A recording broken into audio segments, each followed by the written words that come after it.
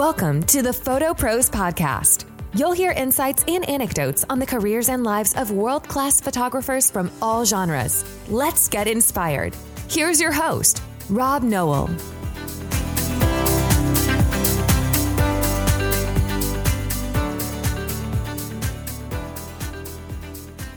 Hey, welcome and thank you for joining me here on the Photo Pros Podcast. I'm your host, Rob Noel. Today's guest likely needs no introduction if you're deep into photography. She's a world-renowned artist and photographer. Her name is Jill Greenberg. Jill was born in Montreal, Canada, but lived most of her creative life in the USA. She's currently an adjunct professor at Brown University, where she's teaching photography and art, I believe. She has published 4 books. One is called Monkey Portraits. One is called Bear Portraits. There's a horses book, and her seminal series, End Times, which you might know as The Crying Babies. Her works have been exhibited all over the world in galleries and museums in places like Amsterdam, Montreal, Mexico, Paris, Seoul, Toronto, New York, LA, San Francisco, and many, many, many more. In 2001, she developed a signature lighting setup for her personal work that is still copied to this day. If you were to do a Google search for Jill Greenberg lighting recipe, you'll know exactly what I'm talking about. That signature lighting has been copied by photographers worldwide. It's even taught and given as assignments in photography schools. And in fact, the school I teach at gives an assignment for that. She has had a couple of brushes with controversy over the years, but I'm not going to go there in this conversation today. I really want to focus our conversation on Jill's incredible work, her thoughts on her work, and her methods. So let's get right to that interview now. Welcome to the Photo Pros Podcast. I'm your host, Rob Noel, and this is episode 8. Today, I'm pleased that my guest is renowned photographer, artist, Jill Greenberg. Welcome, Jill. Thanks for joining us today. Thank you, too. It's great to be here. I guess I should have asked before introducing you, do you prefer to be introduced as photographer or artist, or do you like being both? I like being both, but it's an interesting question. I mean, lately I kind of switched it around, especially during COVID. Lately I've been doing, a lot more art, and my art has been selling, which is nice because there's not very many photo gigs. So artists maybe can come first. Okay. A lot of people struggle with that well, can't photography be art? Of course it can. But when you think of photographer, some people think of, you photograph weddings and portraits and, commercial, but they don't always appreciate that photography can also be fine art. Sure. I mean, of course, photography can be fine art. It depends on what kind of photography it is. I mean, obviously there's so many different kinds of photography, like so many. And what I've always done is I've always tried my best to separate my fine art from my commercial commissioned work. And then there's things that are overlap. Like I do commissions of, private portraits of children that look like the Crying Babies, but those I sort of lump in with the fine art stuff. I mean, the commission stuff. I think of that like my artist hat or whatever. But, and I don't think that my work that I do, I don't really think that, celebrity portraits done on assignment are fine art. It doesn't mean that they might not people might want to buy them. If someone wants to buy it, then they're welcome to buy it. I just wouldn't want to display it in an art gallery. And then there's this other thing that sort of happens with photography, which is interesting, where, 30 or 40 or 50 years down the line, then somehow it can sort of transform into art in a way. Like, yep. Pictures that, Irving Penn shot for Vogue or Avedon shot for Vogue or whoever, some of those commissioned portraits sort of can become fine art, or really that, maybe they're just becoming, what's the word? Collectible, like just some sort of a product that people want. I can't remember the word. There's a word, an asset, something like that. Anyway, just, it doesn't necessarily be, for me, fine art has to sort of have like layers of meaning, ideally, Mm-hmm. So, but those layers can sort of happen over time anyway. I think it's a really good point that you bring up, because I wonder how many of those photographers who are no longer with us would be surprised to realize some of their commercial work that they got paid for by magazines is now hanging on the walls of people's living room as collectible art. Right. You'd probably be surprised. They might be surprised. So you did say that, and it says on your website that you straddle the line between your commissioned work, which funds your fine art practice. So in a perfect world, does that mean you'd rather be doing the fine art than the commercial? Or do you sometimes find that when you're shooting commercial, you'd rather be doing art, and when you're doing art, you want to get back to commercial? Does that ever happen?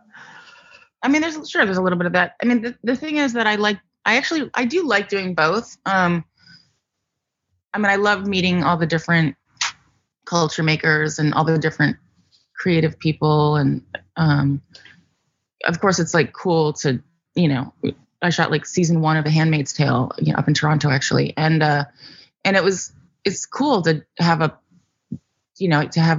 to create an image that's like an iconic image for a very sort of, at the time, very zeitgeisty TV show that is impacting culture, and have that picture be, a billboard in Times Square. So I love, of course I think almost anybody would love to have that. The stuff that I don't love about commercial photography is, how much it's changed, and the change is not necessarily for the better. I've been doing it since 1990, 1991 or whatever. And, so I sort of lived through the heyday of, print advertising in New York City. And, those were fun times. Yeah. And it has changed. Yes. So for photographers listening, they might not understand what that change means. Can you describe what you mean when you say it's changed? Changed in terms of, there's a lot of different reasons. Changed because, back in the day, in the mid 90s, late 90s, early 2000s, before 9/11, you would do a shoot for an ad agency, and you own your images, and you license them per image for a very specific amount of time. And so back then, it would be like one image for 1 year. Consumer print North America would be like around $18,000. Mm-hmm. Or maybe two years North America. So then when it became worldwide, it would become more. And then when it become, multiply by how many shots, maybe if you do 4 shots, you could make $200,000 in a 2-day shoot. And now, you're lucky if you can get $10,000 for the entire shoot copyright buyout.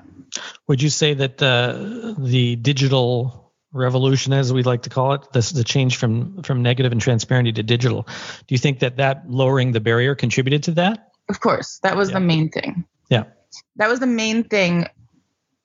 Or the other, maybe just as big of a deal thing, is the fact that photographers don't have any kind of a union or guild or any kind of sort of hard and fast rules for how to set fees,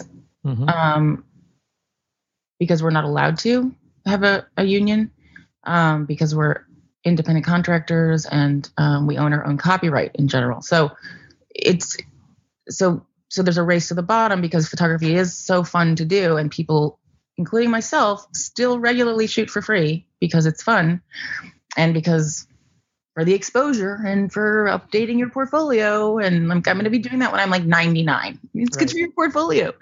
I'm not even joking. And because everyone wants to shoot for free, or like, or maybe there's an upside later, like back in the day, you'd shoot a celebrity for a magazine for not very much money, but then you could make it up on syndication. So a lot of those paths to monetizing your property, your images have changed, have also, changed and reduced. People don't want to pay, $10,000 for a cover image, maybe for a magazine. Everything's really gone down because because photography is so fun and everybody wants to do it for free. And because now digitally, everyone can do it for much cheaper. And because Photoshop and digital technology makes it so that it's much easier to be a great photographer. So my question then is, if you had a crystal ball, like, are we painting a dismal future for the future of commercial photography for photographers? Are we going to acknowledge perhaps that there are more opportunities than before? Or like, where do you see the industry going? You're working in it. You're in New York. You were in LA, came back to New York. That's kind of, for most photographers, that's the hub. That's where it all happens. So tell us, where's all this going? Well, to be clear, I came back to New York for my ex-husband's job. Oh, okay. I did not come back for my career. I know that seems confusing because I was sort of I was more the breadwinner and stuff anyway, but he had a really great, at the time he had a really amazing job opportunity. That didn't last. The marriage didn't last. And yet I am now still in Manhattan because my kids go to school here and I have just a couple more years. And I'm not sure if I'm going to go back to LA. I'm not sure what's going to happen, but that's all sort of up in the air. But yeah, I didn't come back for me. I came back for him. Okay. So, and it was, and I was open to it, obviously. But what do I think that I think that, yeah, it's going to be hard that when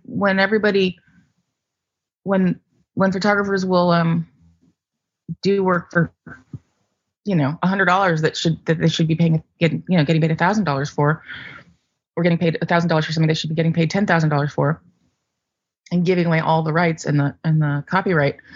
Yeah, it's not coming back, and I think it's going to continue to get worse every year. I mean, I've seen it continue to get worse every year. And then so like, even when you want to sort of stay flexible with your rates and do things for less, there's only like a certain, like, I don't even, I've tried to sort of compete for jobs where they say they don't have that much money, but they're like, I don't even understand how people can do the job for the budget that the client has. Right. Like, it doesn't even make sense. So yeah, you shouldn't have me on here if you want, No, I think it's flowers.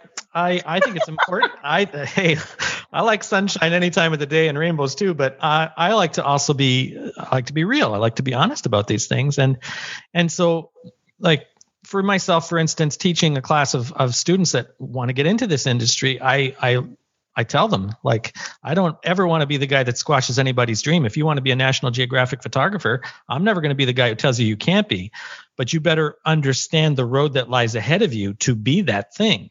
Yeah. And so if you want to work in New York as a commercial photographer or an advertising or a fashion photographer, you're going to need to be like the 2%, of probably less than that. Probably less than that. Yeah, you're right.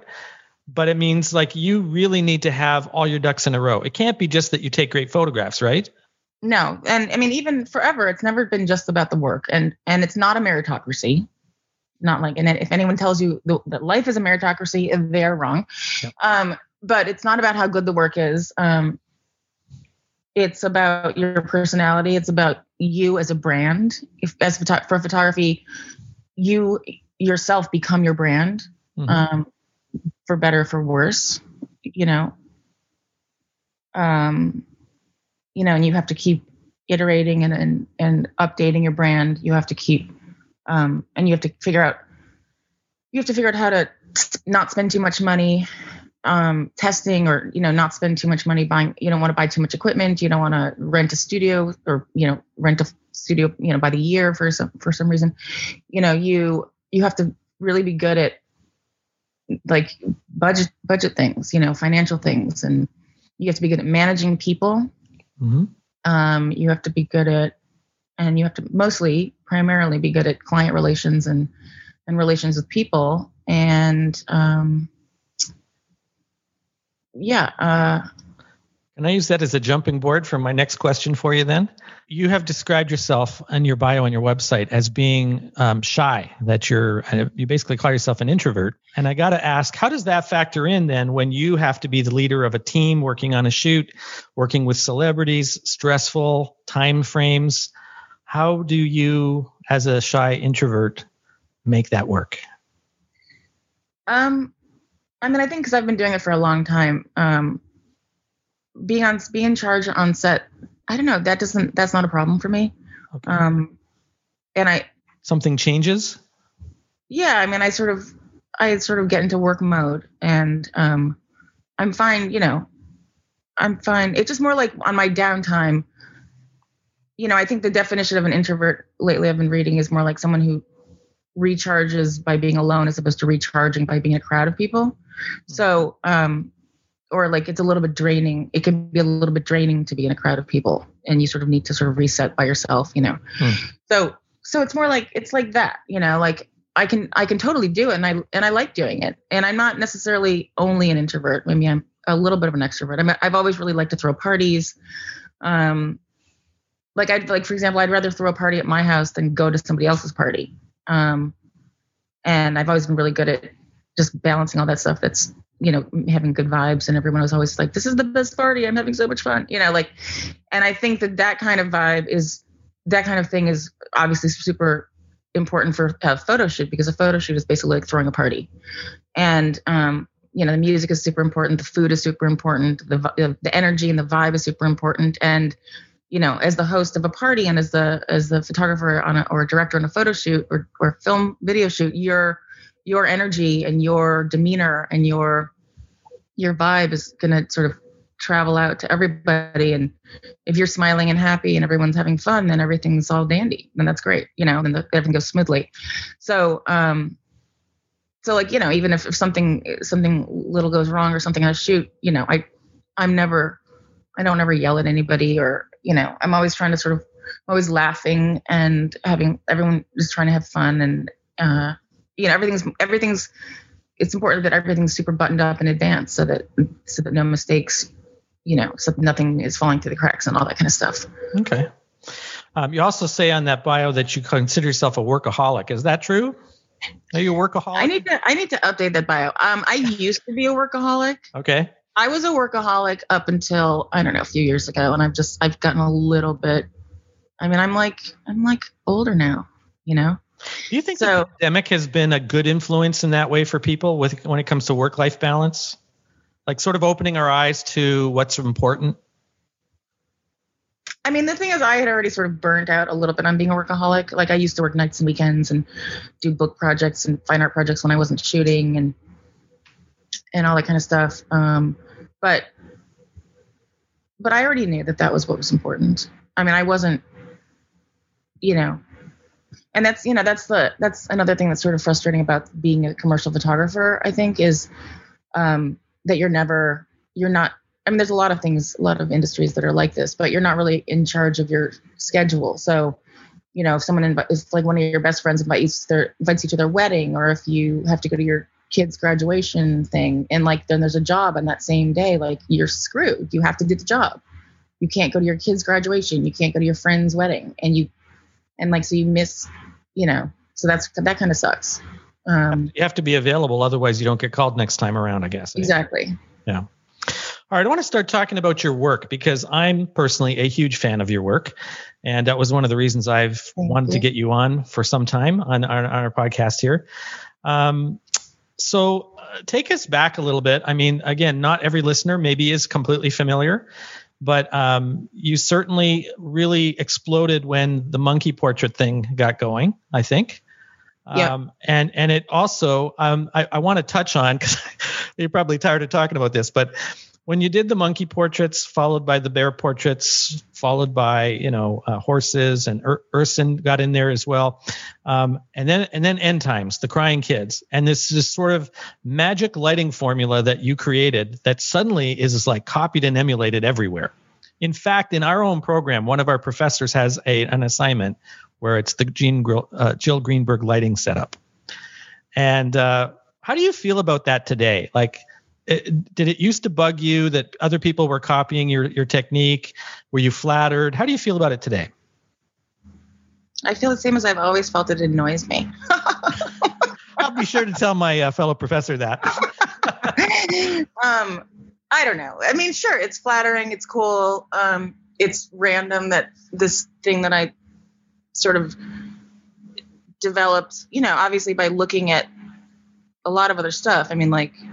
There's people who that lighting is, it's cobbled together from looking at a lot of different things. And it's not like I invented rim lights and and a halo, a spotlight behind a person. And it was the front being like super shiny quality, using the combination of the two lighting modulators that I have on the front, plus my retouching, plus the fact that it was shot on film, that made, sort of a specific quality. It's weird because people teach it and people got all into it, and there were all these tutorials on YouTube in like, a million different languages. And people weren't even teaching it the right way. People were saying, this is how we do it, and I'm like, that's not how I do it. So that's weird. And, unfortunately, when I shot Gwen Stefani's album cover, there was someone doing behind the scenes video. And so my lighting was on camera for that. And so that was like when it, that's where people could go to see how I actually did the lighting. It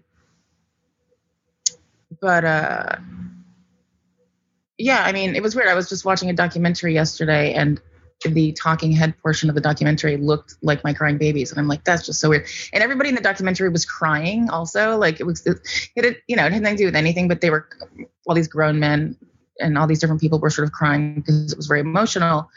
And I'm just like, this is pretty clearly someone had that picture in their mood board for the lighting with the crying people. Right. Anyway, but, I don't know. I mean, it's cool. It's cool to have that kind of impact, I guess. But the other problem is, so I did that so the lighting, that's my monkey lighting. And I invented that lighting for my monkeys. In 2001 was October of 2001 was the first monkey that I photographed.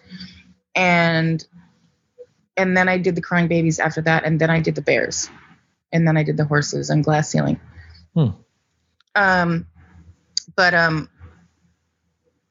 But what was I going to say? I don't know what I was going to say. Okay. I was going to say that it's a long time ago. Yeah. I was going to say that so it's 2021, and I did the first time I shot that lighting was in, 2001, 20 years ago. And so to me, kind of ancient history, it's, it's obviously very dated. And I think I've worked pretty hard to try to convince people that I don't only do that lighting. I mean, there was a time though, because that lighting became kind of popular and people were copying it, that it became so synonymous with my name that it kind of hurt business. And it made it so that I said, I'd go to a magazine like, oh, I'd love to shoot for you. And they were like, well, we don't need that crying. We don't need that look. Right. And the thing is, I sort of knew that was going to happen because something similar happened in the 90s. I was doing, colored gels, wide angle, cross processing pictures, and people thought that I only did that. Right. And so when I started doing the crying babies and monkeys, I was purposely still doing like black and white daylight and all different kinds of stuff. But that work had so much strength, I guess, that people didn't pay attention to my other work. It's interesting. I've had conversations with other photographers, and I say, it's really interesting. If you even think about some of the most famous photographers we know, they're probably known for less than a dozen images. Right? You know what I mean? Like if you say Karsh, what comes to mind? Winston Churchill. If you say Avedon, what comes to mind? Davina and the Elephants. Or, Irving Penn, the lady with the hat, the black and white. So there's like these iconic images that every photographer is known for. And I think, to me, looking at your work, for sure, one of the crying babies would be there. One of the monkeys would be there. And yet the gelled images for sure would be there. And so the thing I find about going through your portfolio, and I actually in my portfolio and self-promotion class, we bring your portfolio up, and I'm always sort of astounded by the versatility in your portfolio, the variety of work. And it's like you're saying, it's like, I don't want to be known just as the person that does the monkeys or babies. I want to be known for being a skilled photographer that can do all these things. And it seems to me, looking at your portfolio, that you have proven that you can do just about anything and do it really well. Thank you. Yeah, but then it like confuses people. Like I've gone like crazy. I'm taking pictures of wet paint now. Like people are just like, what is Jill doing? I don't know. That's a tricky thing, right? It's like a lot of people will say you should specialize. You should be like known for one thing. But as the pandemic has shown many photographers, if you do one thing and it happens to be weddings, guess what? You're not working for the next 1.5 to 2 years. Right. So if you have variety in your portfolio and you show people that I can do this, I can do that, there's a lot of things I can do. I think the tricky part of that is how we market it, right? Yeah. No, because I was doing lifestyle when I had kids and when I lived in LA, I was photographing my young kids, or I'd go to birthday parties or whatever. And I started doing basically lifestyle, and people are like, what do you mean you don't do lifestyle? I'm like, yeah, I do lifestyle. So people, and it's not like someone's going to necessarily hire me for just a lifestyle job. Although that did happen. I thought it was more important to if there was a job where it had studio and lifestyle, that I would have enough lifestyle to get that, Mm-hmm. I just didn't want to be counted out. But the thing is, I like doing all different things. Yeah. And I even like doing still life to a certain extent. I mean, like my painting images are still life. And then I photographed some letters, some custom made lettering, which was basically tabletop. And I mean, I like a lot of different things. I mean, I'm not going to be into shooting like splashes and liquids. That would be just too annoying for me. Like food. I don't want to do. Yeah. I don't want to do. Talk to me about your Google Grand Station pop-ups. Those portraits you did. You did 182 portraits in 2 days, which is a lot of portraits in 2 days. How much time did you did you actually schedule or plan how much time each person got, or was this a fairly spontaneous thing? Like first of all, how did it come about? Did Google ask you to do this, or how did this happen? There was an ad agency that reached out to me. Okay. And what was interesting is that they weren't allowed to publicize it for some reason. I don't know why. They weren't allowed to publicize it. I don't know why. But so the entire thing was basically marketed or announced on my social media, which was cool. So just people that followed me on Instagram came to Grand Central. And yeah, someone was organizing it. I mean, someone made a schedule, or there was places that people could sort of sign up. I wasn't really in charge of that. But we scheduled it. I mean, people had like 5 minutes each or something, or 3 or 5 minutes each. Okay. Yeah, that was a record. I mean, before that, I had done the most portraits I had done was like around 50, 55 in a day. Mm-hmm. For like a few days in a row, I did the Universal Studios executives for their corporate retreat yearbook, which was, and those were done in like that style, kind of the Crying Baby style, but a little bit more like, I don't know. It's similar to the Crying Baby style. Anyway. The tricky part for me in this interview with you, Jill, is that there's so much I want to try to talk about today with you, because there's so much in your career to talk about. And we've just sort of touched on end times. We've touched on the monkey portraits. I'm just going to say to any of our photographer listeners, if you don't know quite what we're referring to here, you just want to Google Jill's website and then go and look at end times, monkey portraits, all these different things. And you can sort of get the whole background on a lot of those things. End times, of course, there was some controversy there where you got a bit of a backlash, maybe a lot of backlash, where people said, oh, she's a photographer that makes babies cry, which of course wasn't true. Parents were involved in that, not you directly. But very, very interesting, because you've made the point that babies do cry, and why are we so upset about that? I couldn't agree more. Yeah, it's how they communicate. It doesn't mean that they're in pain. And a lot of times they're sort of manipulating us. So I'm trying to think of dates right now, because I took pictures of my son in my studio, and I was doing it for a local clothing company, and he was hungry, so we gave him a banana. And then when the banana was done, he started crying, and I kept shooting. And I've kept this picture for years. Now, he was born in 1990 and he's now 30. So I don't even know how old he was. Maybe 3 or 4. I don't even know. But I got this great picture of my son and he's just bawling. But I love it. I think it's a great picture of him because, yeah, he cried when he was little. And why does every picture of our kids have to represent cheerful, happy? Because that's not real, right? Right. So I just don't understand what all that controversy was all about anyway. All right. I mean, it's, I don't know if I should bring this up, but it turns out it kind of was gendered. Oh, really? I think it was gendered. Okay. Someone pointed that out to me. Someone said that to me. I did a TEDx talk, and there was a man there who was specialized in sort of fatherhood and seeing things through a very gendered lens, and he said that was a completely gendered attack on you. Oh, that's interesting. Yeah, I mean, so I've, you start sort of realizing, a lot of things. Obviously, when people attack women, it's a lot of times it's not just for what they've done; it's because they're women.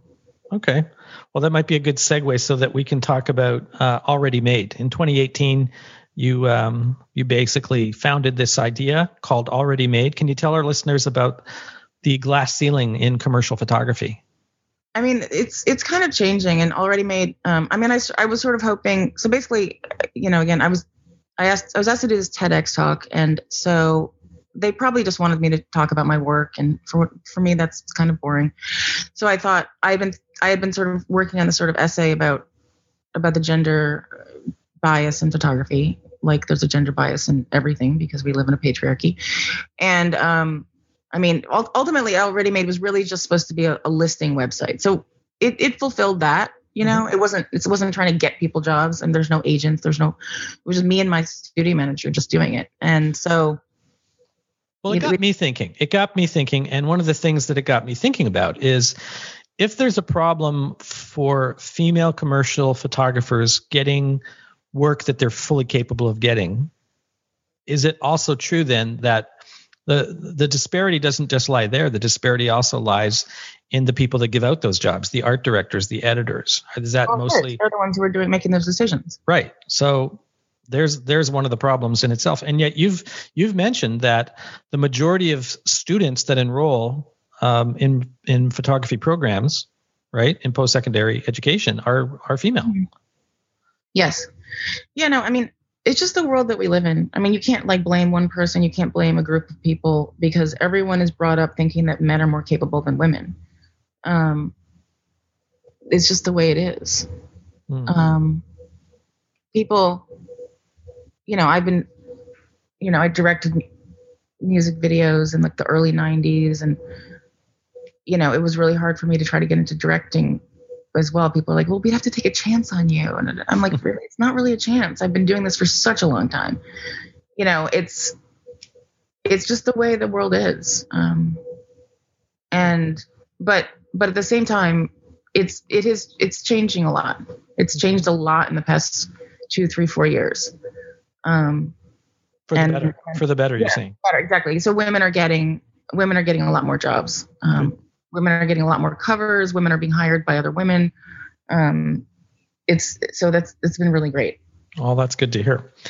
I do want to keep talking. And you just said talking about my work is boring. Sorry, but I want to go and talk about your work a little bit more. Your ionographs, I think, are just so cool, so amazing, and it's definitely wall worthy. This is art. And I'm looking at it and I'm saying, what is this? This is looking like to me a cross between X-ray and Carillion Aura. How do you describe it? What first of all led you to create these images? And is this a secret recipe? Do you not want to share kind of what it is or how you do it? But I'm fascinated by them. Actually, I'm having a little bit of a moment trying to figure out my ionographs because I really, really like them. I mean, and I guess, you like them and some other people like them, but I'm trying to figure out, in fact, if they're wall worthy. I'm trying to figure out, and actually have a call with my gallerist after this and my Toronto gallerist actually tomorrow. Because like I said, I really, really like them. But I think that people look at them like they're just like a filter. Kind of. Really? Yeah. I mean, as someone who's obviously, there's no filter that does that. No. We know. The thing is that we know that, right? Photographers. Right. But let's not talk about it because some guy's going to invent an app for the iPhone that does that, right? Well, you can't. Maybe. Who knows, right? But the way that I do it, no, that's possible. It's possible. Someone can invent an app. We can send someone to the moon. I'm sure someone can make an app that does that. But the thing is, it's it's something that I sort of stumbled upon. And I can tell you that I basically do it in Capture. And I do it. It takes me a really long time to get it to look like that. And, you know, it's a lot of visual decisions that I do to get the colors right and to get the shapes right. And,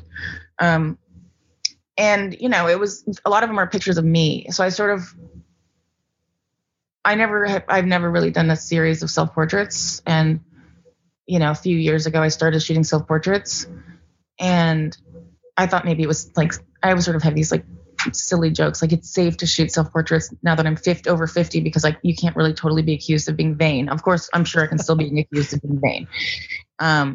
But like I was saying, it's safe to shoot grizzly bears. Grizzly bears are safer than shooting children because I won't get attacked by the blogosphere. I'll just get attacked by a grizzly bear and then I'll be dead. It'll be fine.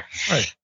But anyway, so yeah, the ionographs, that's a made up name and that I came up with because for this little technique that I did. And lately I've been printing them on canvas and then oil painting over them, because I was like, well, if people think they're a filter, maybe if I turn them into something completely handmade, like an oil painting, then maybe that will sort of solve the problem and people will feel, but no matter what, I've been showing them to some people and they're like, but they look like they're a filter. It looks like, you know, people think they're heat maps or, you know, things like that.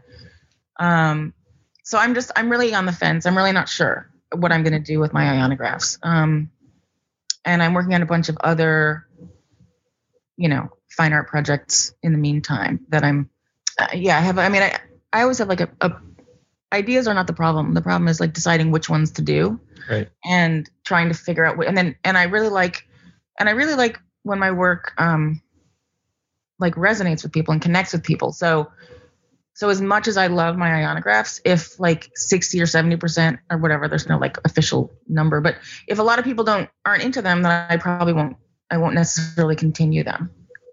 Because I'm looking for a way to support myself with my art, right? I don't want to just make a whole bunch of things that nobody wants. Right.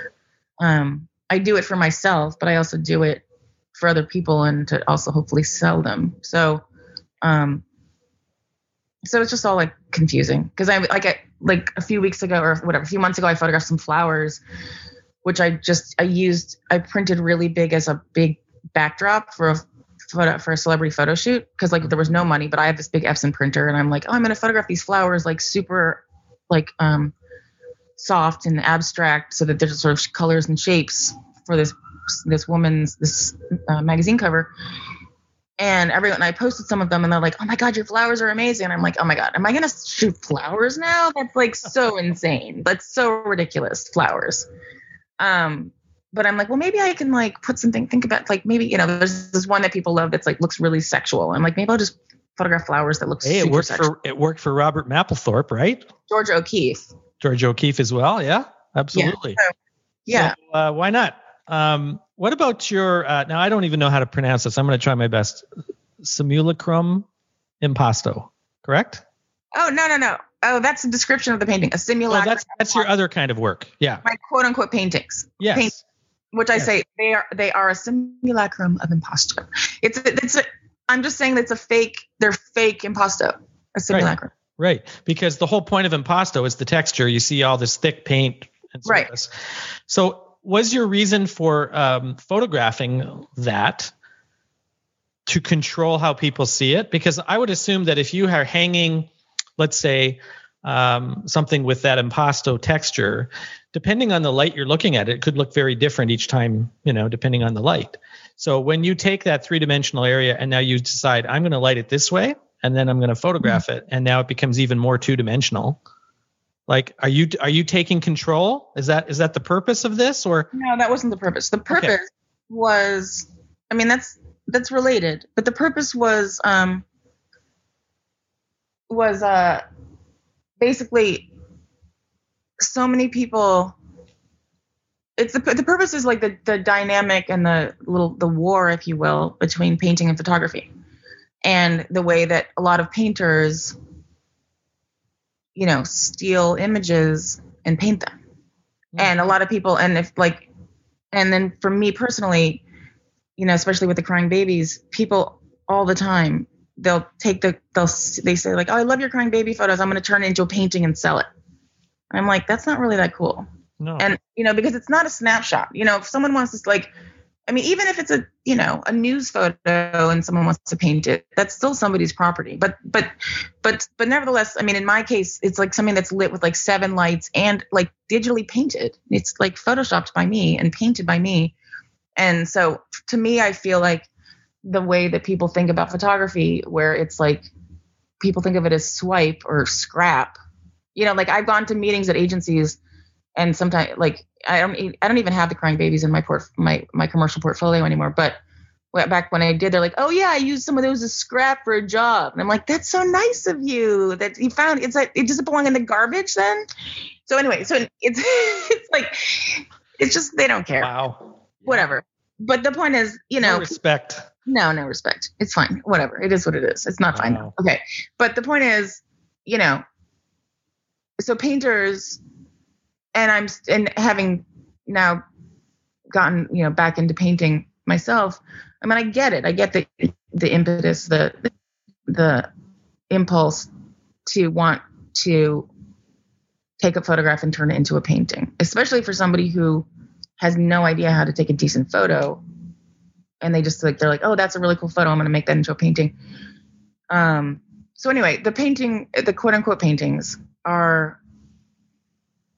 they're like me playing with wet paint. They're not necessarily up until this point, and this might change. They're pretty much abstract paintings. They're not. I mean, I have painted some figures and photographed those, but they're relatively small, and I blow them up. So it's about blowing up the gesture of the paint stroke and things like that, from like something that might be like 2 inches to something that could be like 4 feet. So that's really cool. And then also there were stencils of light. Like, how you can take a softbox and you can put a stencil. You could put like stars on a softbox, and then the stars, will reflect on the wet paint wherever the angle hits it the right way. Right. So you can stencil things like how you stencil for spray paint. You can stencil light. So I was stenciling light onto those paintings. Wow. And so there'd be little stars or little lightning bolts, or sometimes there would be like words like haha or fuck, because fuck is funny. And so that'll say like fuck everywhere. Or like one time there was a little clusterfuck that just like naturally happened. I thought that was the best thing ever. Clusterfuck, naturally occurring clusterfuck. That's hilarious. Yeah. That's awesome. Because it got all like distorted and little fucks in each direction kind of. Anyway, so so the paintings are about the dynamic and the war between photography and painting. And so people are like, I'm painting from photographs, and I'm like, well, I'm photographing from paintings. So there you go. And the best thing is that you're doing it with integrity, because you come from both worlds. So I love that. In a few interviews that I've researched for you, you have mentioned a couple of different times that you would love to be doing more fashion photography. And I certainly think you have the chops for that. So my question is, are you still pursuing that idea?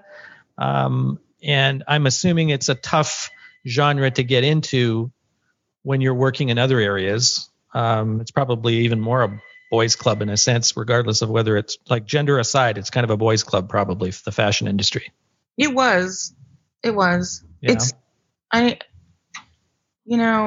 Now there's sexism, and now there's ageism, right? So I've been doing this for a long time, and I may not look my age, but nevertheless I am. And, it's just hard when you're branded a certain way that people aren't going to be like, no one's going to necessarily think that they're not going to call you for a fashion shoot. They're like, well, what other fashion have you done? It's the chicken and egg thing.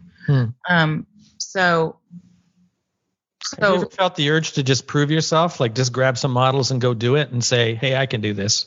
Yeah, I've done some fashion. I mean, and basically when a lot of times, I mean, obviously when, you're doing a six page story for a magazine with a celebrity, it is a fashion shoot. That's true.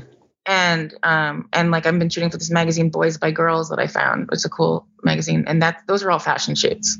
Okay. They're celebrity fashion shoots.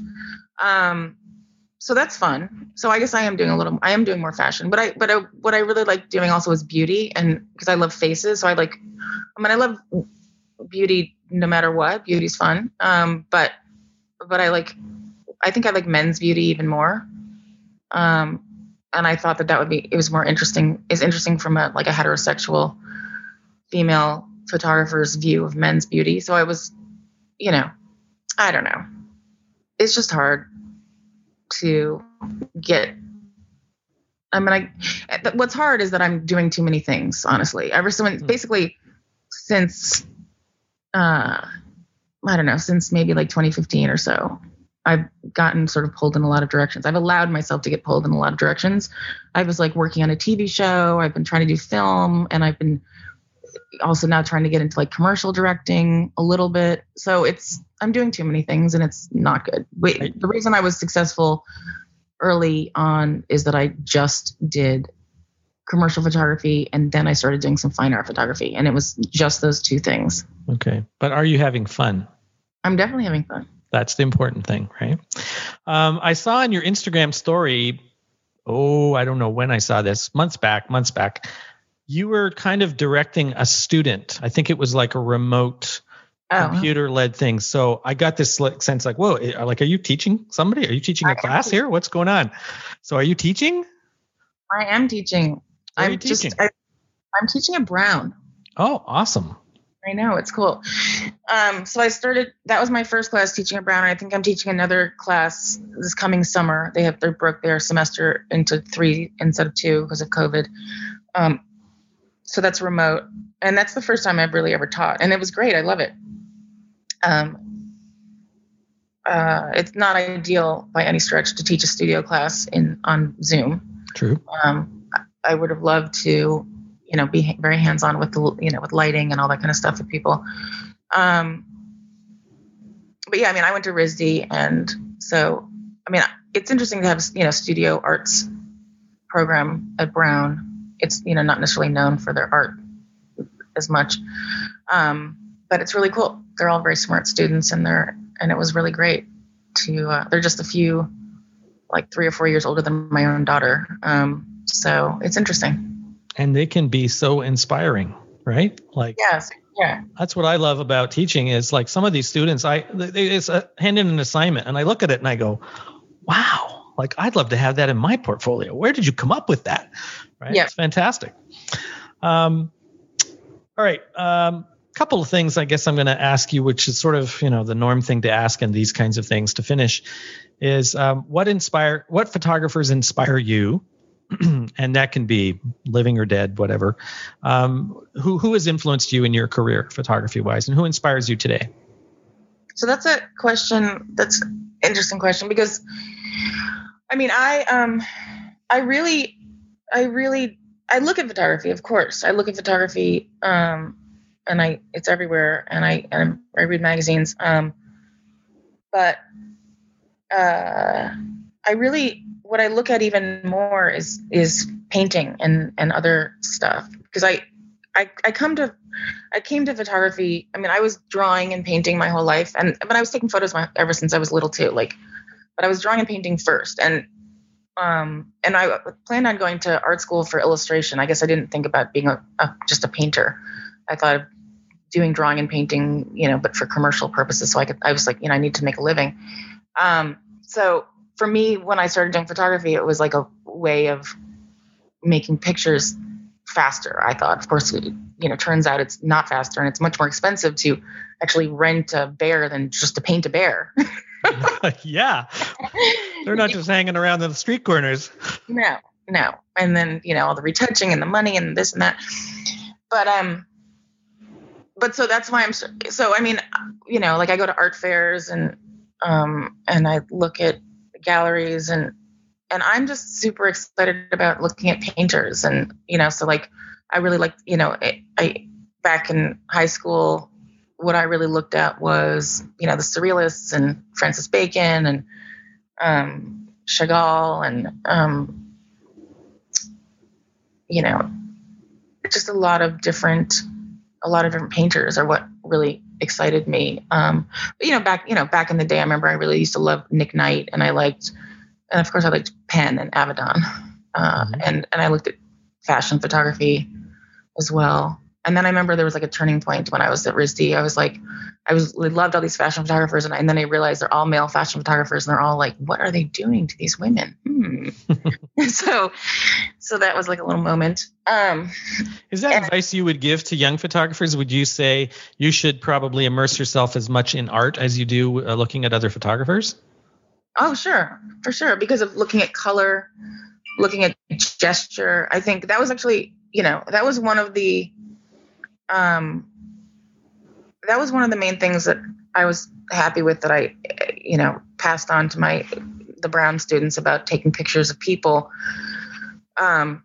is gesture. Gesture is, when photographing people, the gesture and the movement and the image and the emotion it's all so important. And one thing that I think is kind of crazy is how much, how popular some photographers are who don't take into account emotion and gesture. And they work all the time, for example, and like there's like no emotion in the image, which is weird. But anyway, I mean, I think looking at fine art and looking at what, the emotion that you feel in, with an image, or just figuring out like what's the most important thing that, when you're looking at something and then you think like, that's, you want to bring that to your own work. Because there's a million things, there's a lot of things going on in each, and it's everything that you look at, but you have to sort of, take it apart until you can put it back together for yourself. That's very profound. I'm going to dwell on that thought quite a bit after this, I think. The gesture. That's not, I haven't really spent a lot of time on that, but now that you have brought that to my attention, I am going to invest time in that very thought. So finally, thank you so much for taking this time with us today. I am going to ask my last obligatory question, which is always a difficult one. And that is, what advice would you give to anyone, young or old, considering a career in photography? And would you give the same advice to both genders?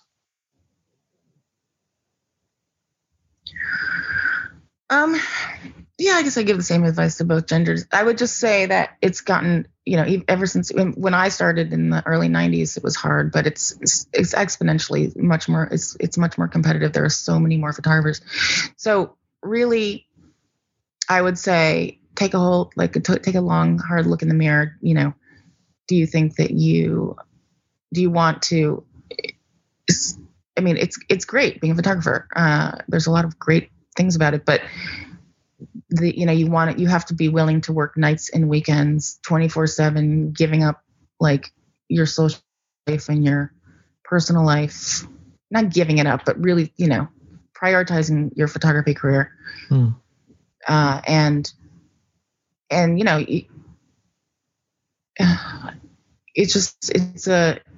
have to work really hard for a really long time, and you can't ever really rest on your laurels, because there are always the new hot photographers coming up behind you, because it's definitely an industry that always likes the hot new thing. I mean, there are some people who, even in the 80s, 90s, people who used to be huge photographers would become out of vogue and not work as well. But it's that trend has, escalated and gotten worse, because there are every year so many new photographers coming out of the gate. So, and what else, the other thing I would say is to diversify. Like if you ever do make some money, try to figure out to try to diversify your financial situation, so that you're not only, because if you ever do get to be working all the time and hot at the moment, it's probably not going to, it might seem like that you've made it and that you're going to be like that forever, but it's not going to happen, because it won't last longer than 3, 4, 5 years. And you sort of have to have an exit strategy. You have to have some, save your pennies, put away some money kind of thing, because it doesn't last. I mean, you can try really hard to make it last for a long time, but it's really tough. Hard. Yeah. So what does that mean for you, future? I don't know what it means for me. I don't see you retiring anytime soon. Not that you're close to that age, of course, but I'm just saying, Can you see that for your future? Like for me, my friends and that, they say like, well, now that you're teaching, you don't need your studio anymore. And I'm like, I can't give up my studio. I still need to shoot. Yeah. Do you feel that way? Yeah, no, I think I'm not going to like say no to jobs, like, yeah, I'm not sure. I think about it. I don't know what I'm going to do. You're going to leave us guessing. Yeah. Well, we'll end there, but we'll all hope that there are more books coming and more exhibits and more brand new work from Jill Greenberg, because you're such a talented photographer and artist, and I love looking at your work, and I'm looking forward to the new work that's heading our way. Okay, thank you. Thanks for being with us, Jill. Appreciate it so much. Okay.